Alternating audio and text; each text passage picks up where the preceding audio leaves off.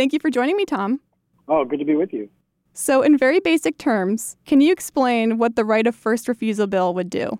So around the country, there's billions of dollars of new power line projects that are slated to be built, tens of billions actually, even just in the upper Midwest, and a few billion here in Wisconsin. And what this bill would do would give an automatic path to in-state utilities to build those lines.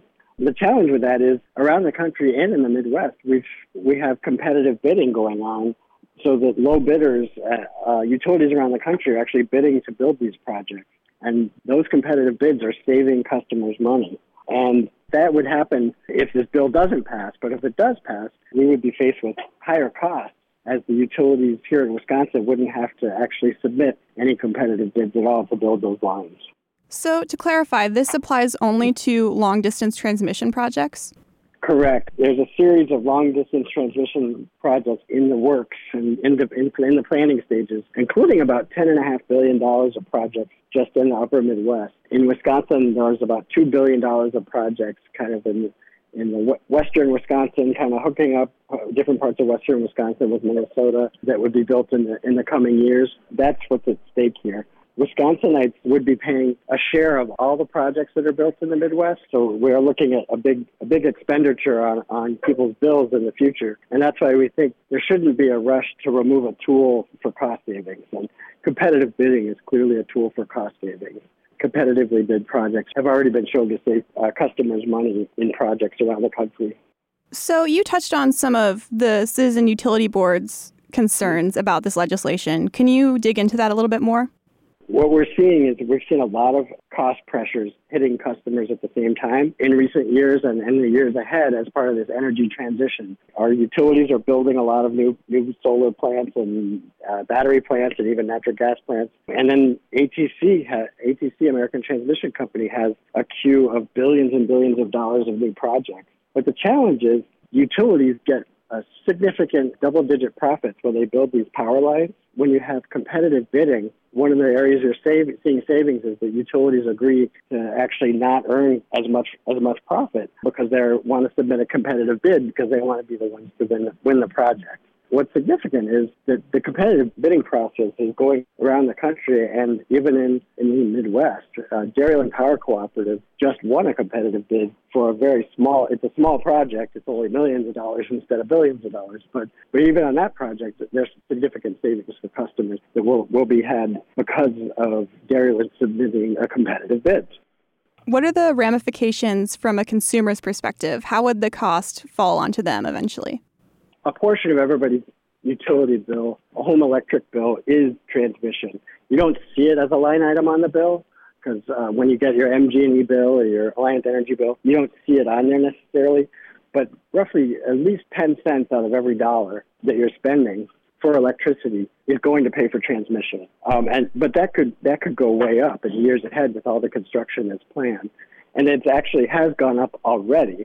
Over the last 15 or so years, transmission's share of a typical bill has gone way up. It's actually more than doubled. At that time, about 15 years ago, transmission was just about 4 cents on the dollar of a typical bill. And now it's even a bigger share of that bill today, even as electricity prices have risen.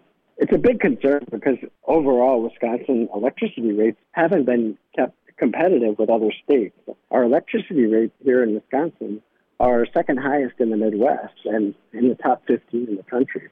Quite a few local Wisconsin utility companies have registered in support of this bill, and their interests are pretty clear here. They would be able to bid higher on many different projects. But what are some other arguments in favor of this legislation? In favor of, I think that the utilities are citing local control and the fact that it would be local companies that would be owning these projects. Which is a fair point. However, we've seen significant cost challenges with the projects that have been built. A project that linked Wausau with Duluth years ago ran way over budget. And we have another example right now from the project from the Cardinal Hickory Creek power line that would run from Madison to Iowa. Isn't even built yet, and it's already well over $100 million over budget. So there are real cost concerns from a customer point of view. this bill has seen a lot of interest in Madison. It's actually in the Capitol. It's actually already been passed by two committees, so it's pending in the full Senate and the full Assembly. And this is clearly a priority for the utilities because they see this as something that's important for their bottom line. And that's why there are over 50 utility lobbyists that are actively working on this legislation.